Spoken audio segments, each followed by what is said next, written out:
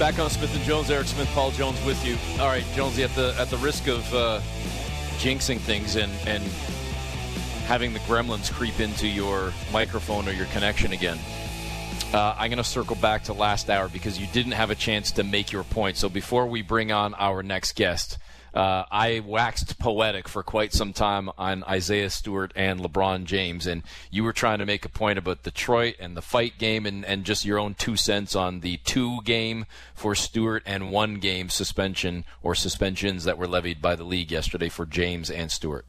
I didn't have a problem with it. I know you had said yesterday like 3 to 5 for Stewart. I just know that they don't.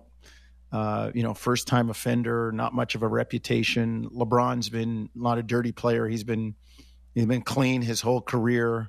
People will talk about him embellishing and flopping and stuff, but nothing malicious towards other players.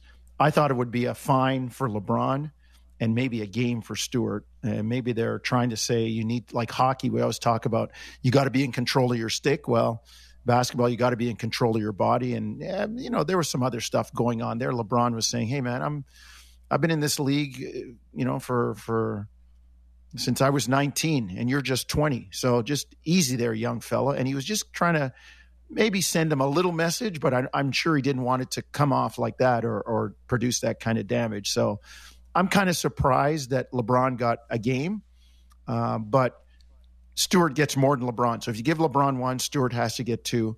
And what does it look like if you're the league and you don't do something to LeBron and just fine him after drawing blood? So, you know what? I'm okay with the way it worked out. I could have seen it going a different way, but that's fine. And my point was your moniker for the arena, Little Caesars, wanting to call it Caesar's Palace. That's where all the big fights were in the 80s. Mm-hmm. Hagler Hearns, Leonard Hearns, like all those fights, Leonard Duran, they were all in Vegas at Caesars. And I was so disappointed.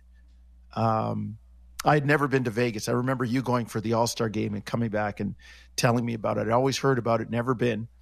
And I'm a regular now because of Summer League. I went to the spot where they had the fights. Yep. I was so disappointed. It was a freaking parking lot. It was a parking lot.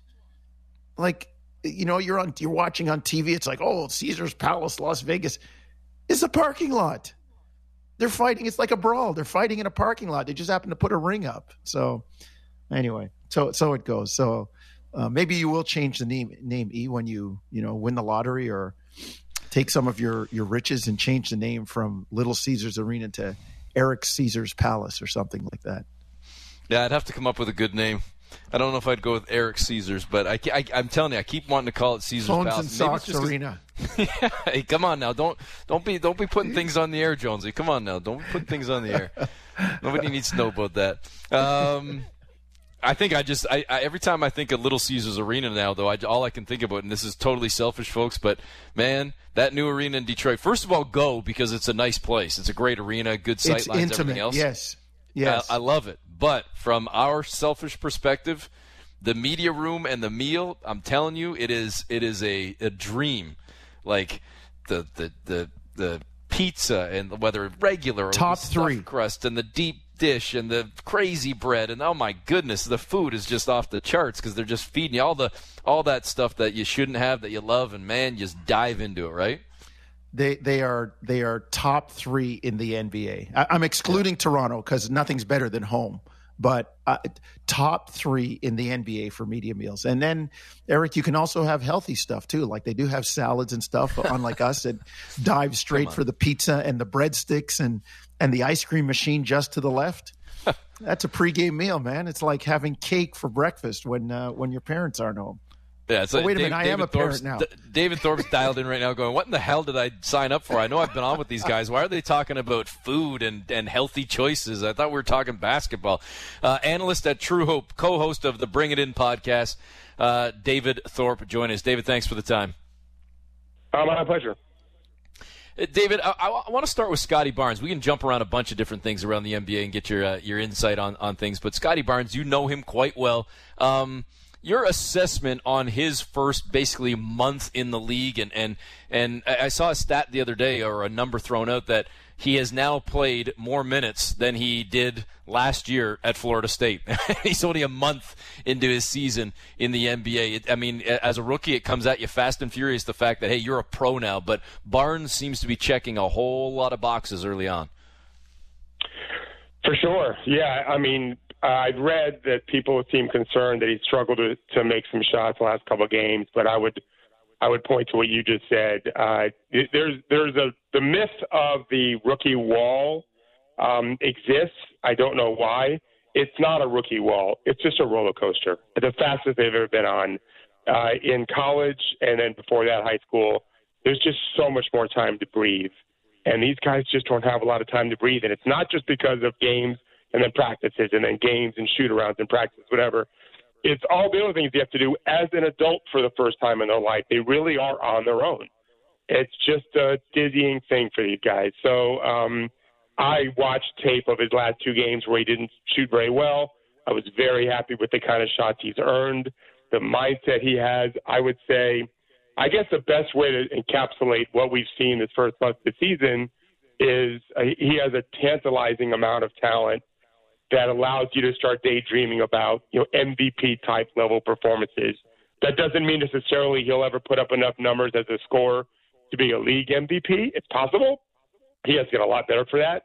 But you could see now that 24, 25, 26, 27-year-old Barnes is going to be good enough to be the best player in a postseason series or two or three. I remind everyone all the time that Giannis didn't win his first MVP until his sixth season. It's a long, fast, crazy roller coaster, and Barnes looks great right now. He still has to get much, much better, but you guys should be very excited.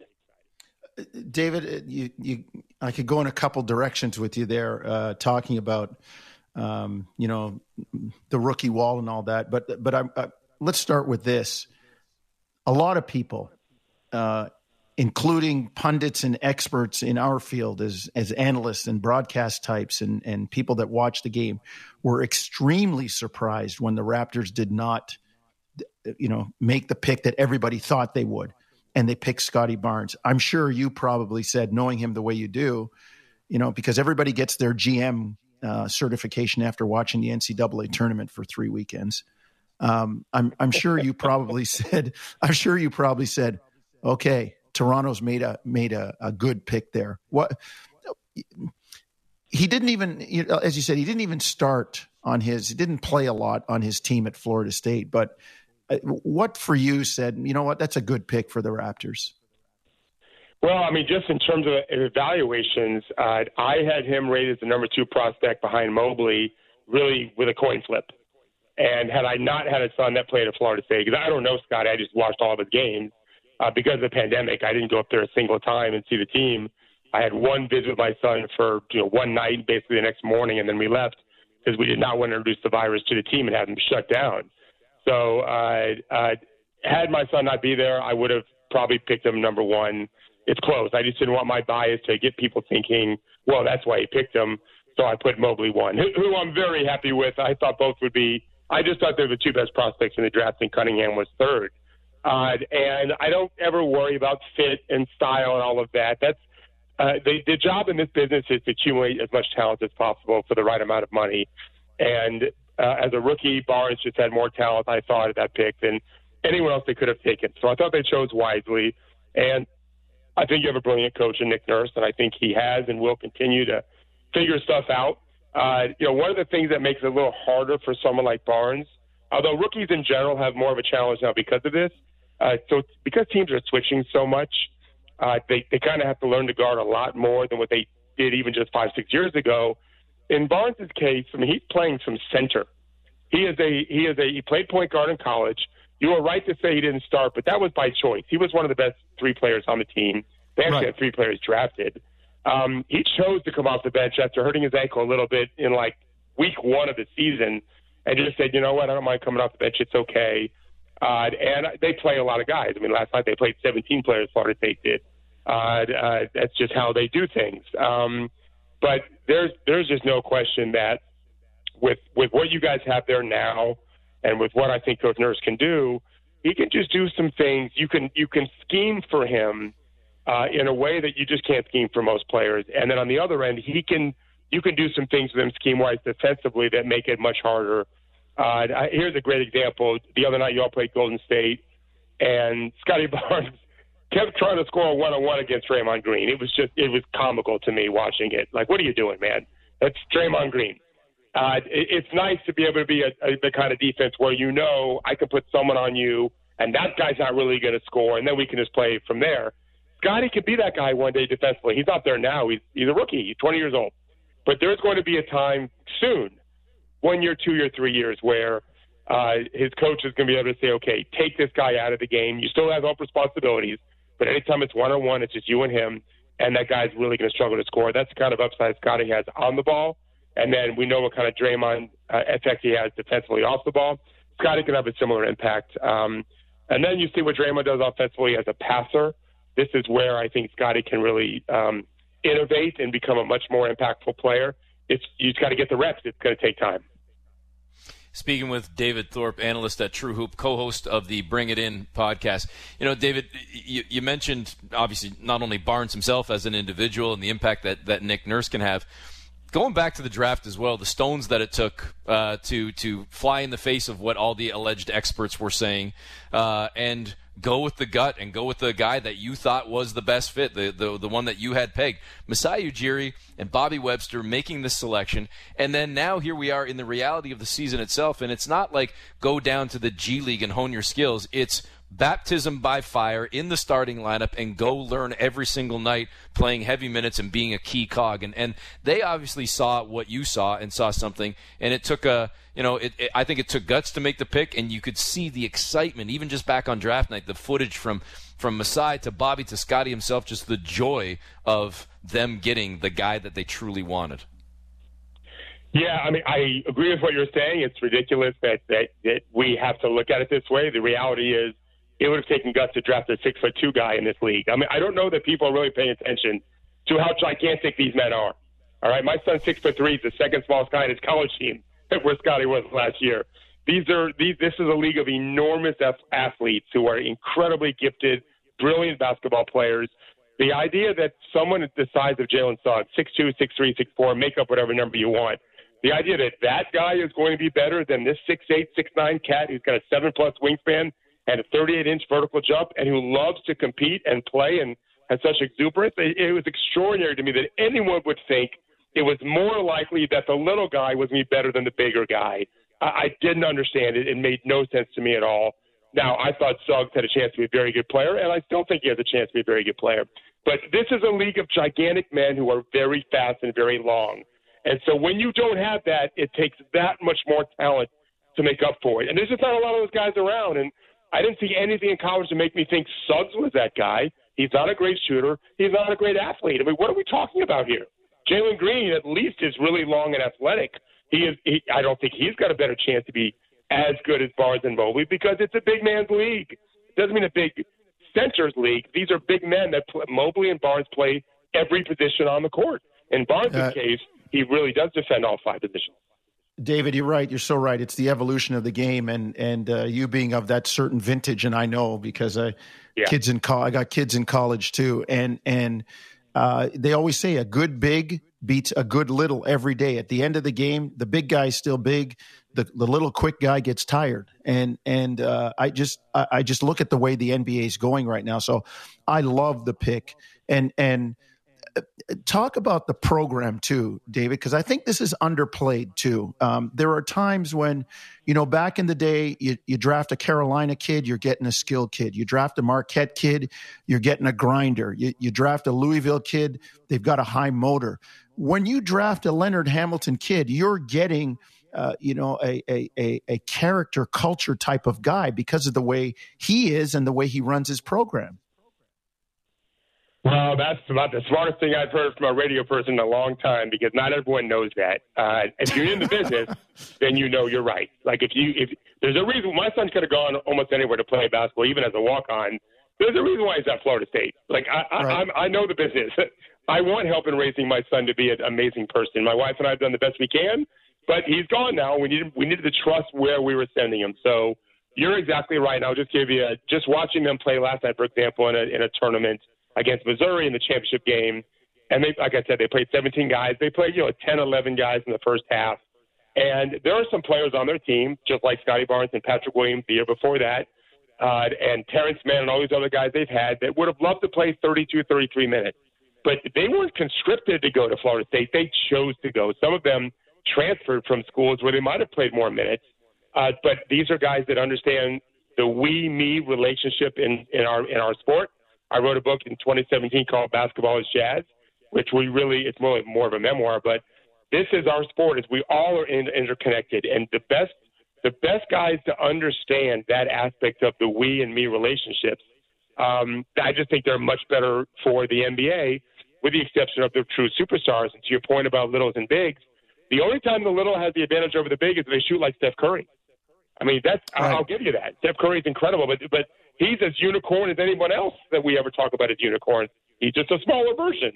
I think that what Florida State has been doing in the last 5 years, I think it started with Jonathan Isaac's class, is what they say. I'm a Gator. I went to the University of Florida, their arch rival. I didn't follow Florida State closely. I just knew their coaches well. They made a change in how they're running their program, how they're selecting their recruits. Scotty is very, very representative of all the guys that they have. They understand that the game is about winning as a collective group, not as an individual. That plays extremely well in the NBA. As long as you remember when you look like Scotty Barnes, you still have to try to do some things on the me side. Like if you guard Scotty with a small guy, he takes you right to the basket. 60+% of his shots are within 10 feet. That's exactly how it should be. As he gets better from the perimeter, I think he should probably shoot more from the perimeter. But right now, play bully ball. So you can't just be a passive player and make it in this league, or just a defender. You need more than that. They draft him top 5 for a reason.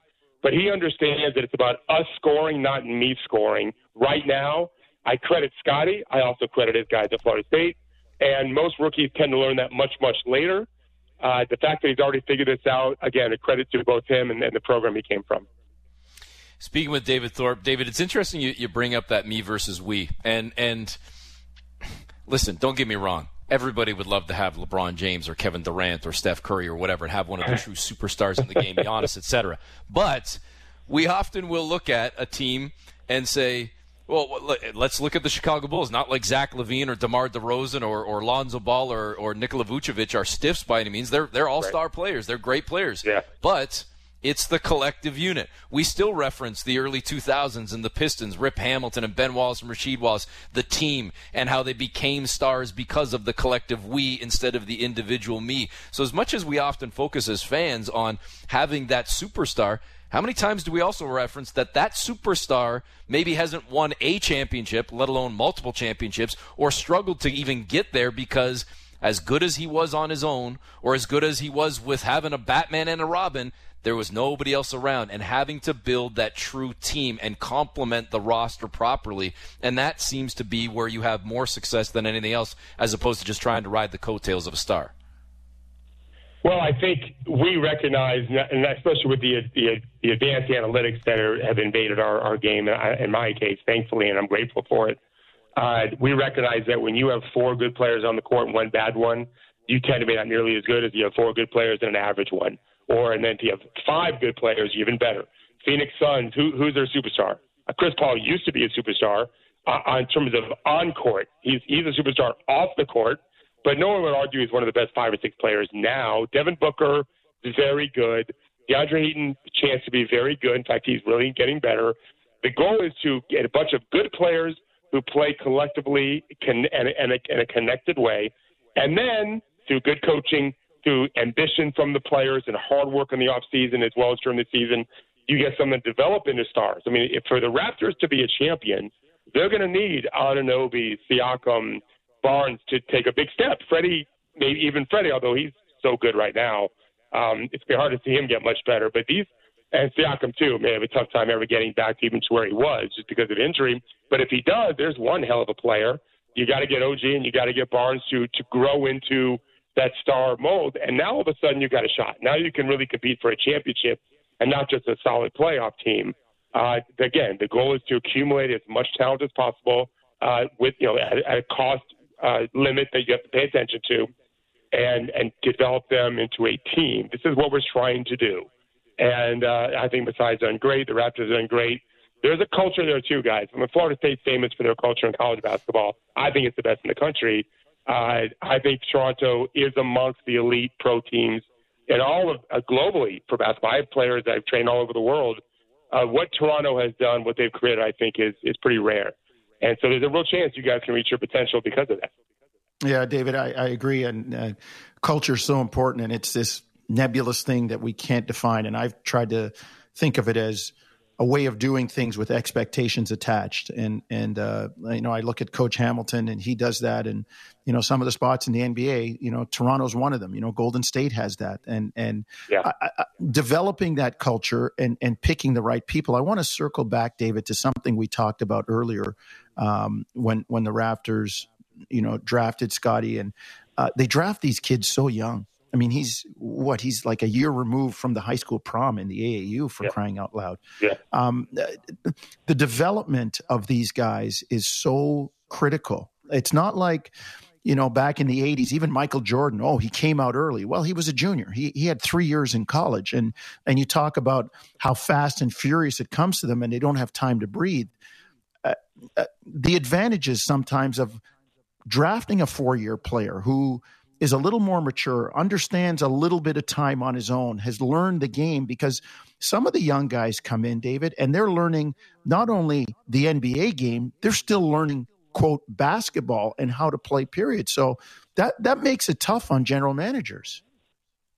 Yeah, what I've been saying recently on podcasts, I think I've got it crystallized pretty well to your point. I happen to think, and I've been in the skill development business since the 90s. I started coaching in the 80s. Most people think that I was the first person in America to actually do player development for a business back in 1993. So I've been doing skill development for a long time. I personally think it's easier to teach a player skills than it is to teach them how to play.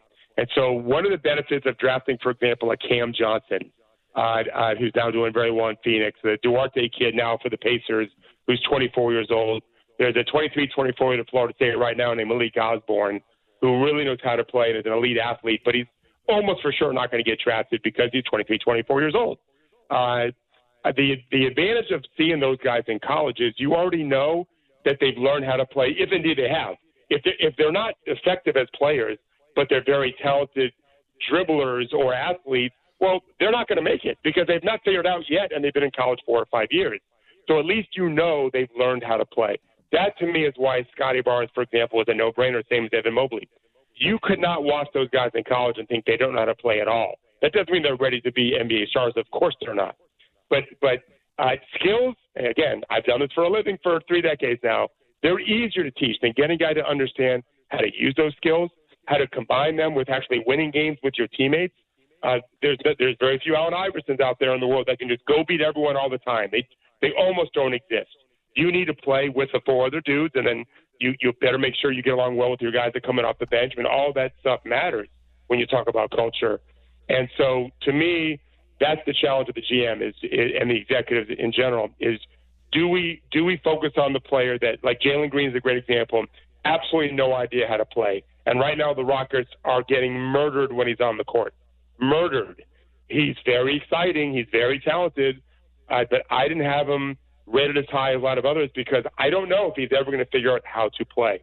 Same as Jonathan Kuminga out in Golden State. He's got a shot. Both those guys can be absolute stars, or they cannot be, because I don't know that it's just hard to know how to play, at least in Kuminga's case. And same as Scottie, being surrounded by guys that know how to play is almost like a cheat code. The 30-second story I'll tell you is I had a very good high school player that was going to a low-level D1 school, but he played hard and he was 6'8". And when he was playing with my pros, back when I used to let my pros play pickup in the early 2000s, he looked like he was going to be an NBA player. And then I put him in with the college kids. Remember, this kid was 18-year-old high school senior still. He hadn't started college yet. When he was on the court with the college players, he was terrible. He looked exactly what he was, a high school kid playing with the college kids. With the NBA players, he looked like a future pro. It's so much easier to play with guys that know how to play. Spacing, timing, pace, setting people up, not being in a rush. Pros read the game, college kids play the game, and it makes a big difference. So, David, sorry, go ahead, Jonesy. So, David, just to follow up on that point, because this is an area that I've always been interested in. As I said, I'm a little older in this business, and there were guys back in the 70s and 80s who were great athletes but couldn't play and couldn't make teams, and the emphasis was on the guy knows how to play. I mean, let's look at a Larry Bird. Take his skill away, you would look at him and say, well, that guy knows how to play. Like, he uses his skill the right way. He doesn't run fast. He doesn't jump high, but man, he's skilled and he knows how to play.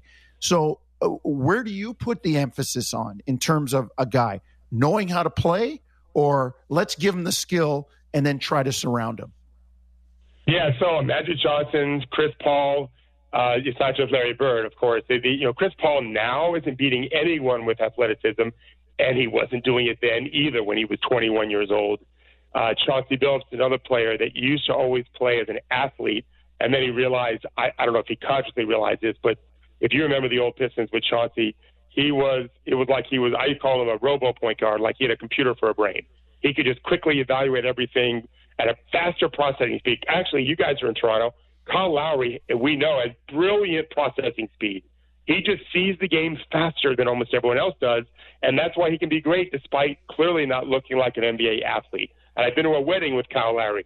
He's a little dude, but what he does requires not just toughness, but a brilliant processing brain. So for me, I'm always going to lean towards the guys that know how to play and hope that I could teach them the skill before I would take the great athlete with skill that has no clue how to play. Because the other factor is, and it can be fixed, but ego plays a part of it. When you have that kind of athleticism and skill and don't know how to play, you still make great highlights. And in today's world, that's YouTube and Instagram and TikTok and everything else. And so why would they want to change what they're doing when they're getting to be really famous playing that way? That the hope is that if they lose enough, Anthony Edwards in Minnesota is a great example. He's a breathtaking guy to watch. But is he helping win games? We have to remain – that remains to be seen. I've heard great things about the kid. It's fun to watch. But learning how to win games is really hard. That's why so few players do it. Not a lot of guys have won championships, especially as primary players. It's very, very hard, and it requires a brain that allows you to process all those things, sublimate your ego when necessary. Remember, Steph Curry had no problem playing second fiddle to Kevin Durant, but he is every bit Kevin Durant's equal as a player. And quite frankly, I give credit to KD as well. KD also is someone that is a beautiful person to play with, despite knowing that he could score 50 points a game if he wanted to. He really could. But he gets it. He understands how to play as a group and not just as an individual, and that's why those guys are incredible elite players. David, we appreciate the time and the insight today. Thanks for joining us. I appreciate it. Be safe. Thanks, David. There's David Thorpe, analyst at True Hoop, co-host of the Bring It In podcast, author as well. And Jonesy, it's touching on all those points about the youth and going for the type of player, whether it's skill, talent, etc. How many times have we discussed? It's not like you're going to flip it around and reward the team that won the championship, the first pick. But there's a reason you're the first pick, and there's a reason you're going to that team because they were bad. And just to pick out. I don't mean to pick on, but pick out Jalen Green. He's going to a bad Houston team. Your stats are going to look good, but you gotta really work. He's on a 1-16 team right now. They've lost 15 in a row. So you're going to a bad team, and a lot of these guys, and it speaks to, I think, one of the things you were talking about too, the psyche of a young player going into a game. I've always marveled at the fact, especially stateside, we're a little bit different here in Canada because of 19 being the drinking age. Not to assume that everybody drinks, but just to be able to go out and go into certain establishments.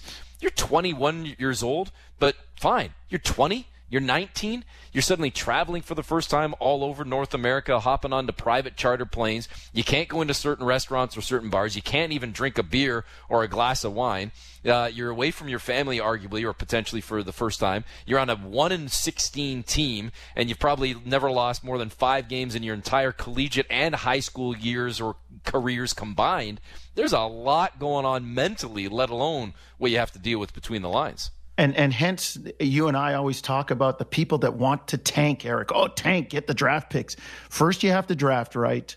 Then you have to develop and hope that the losing habits don't hurt the psyche, or the consistent losing doesn't hurt the psyche, and a player doesn't build bad habits, because in the face of trying to win and,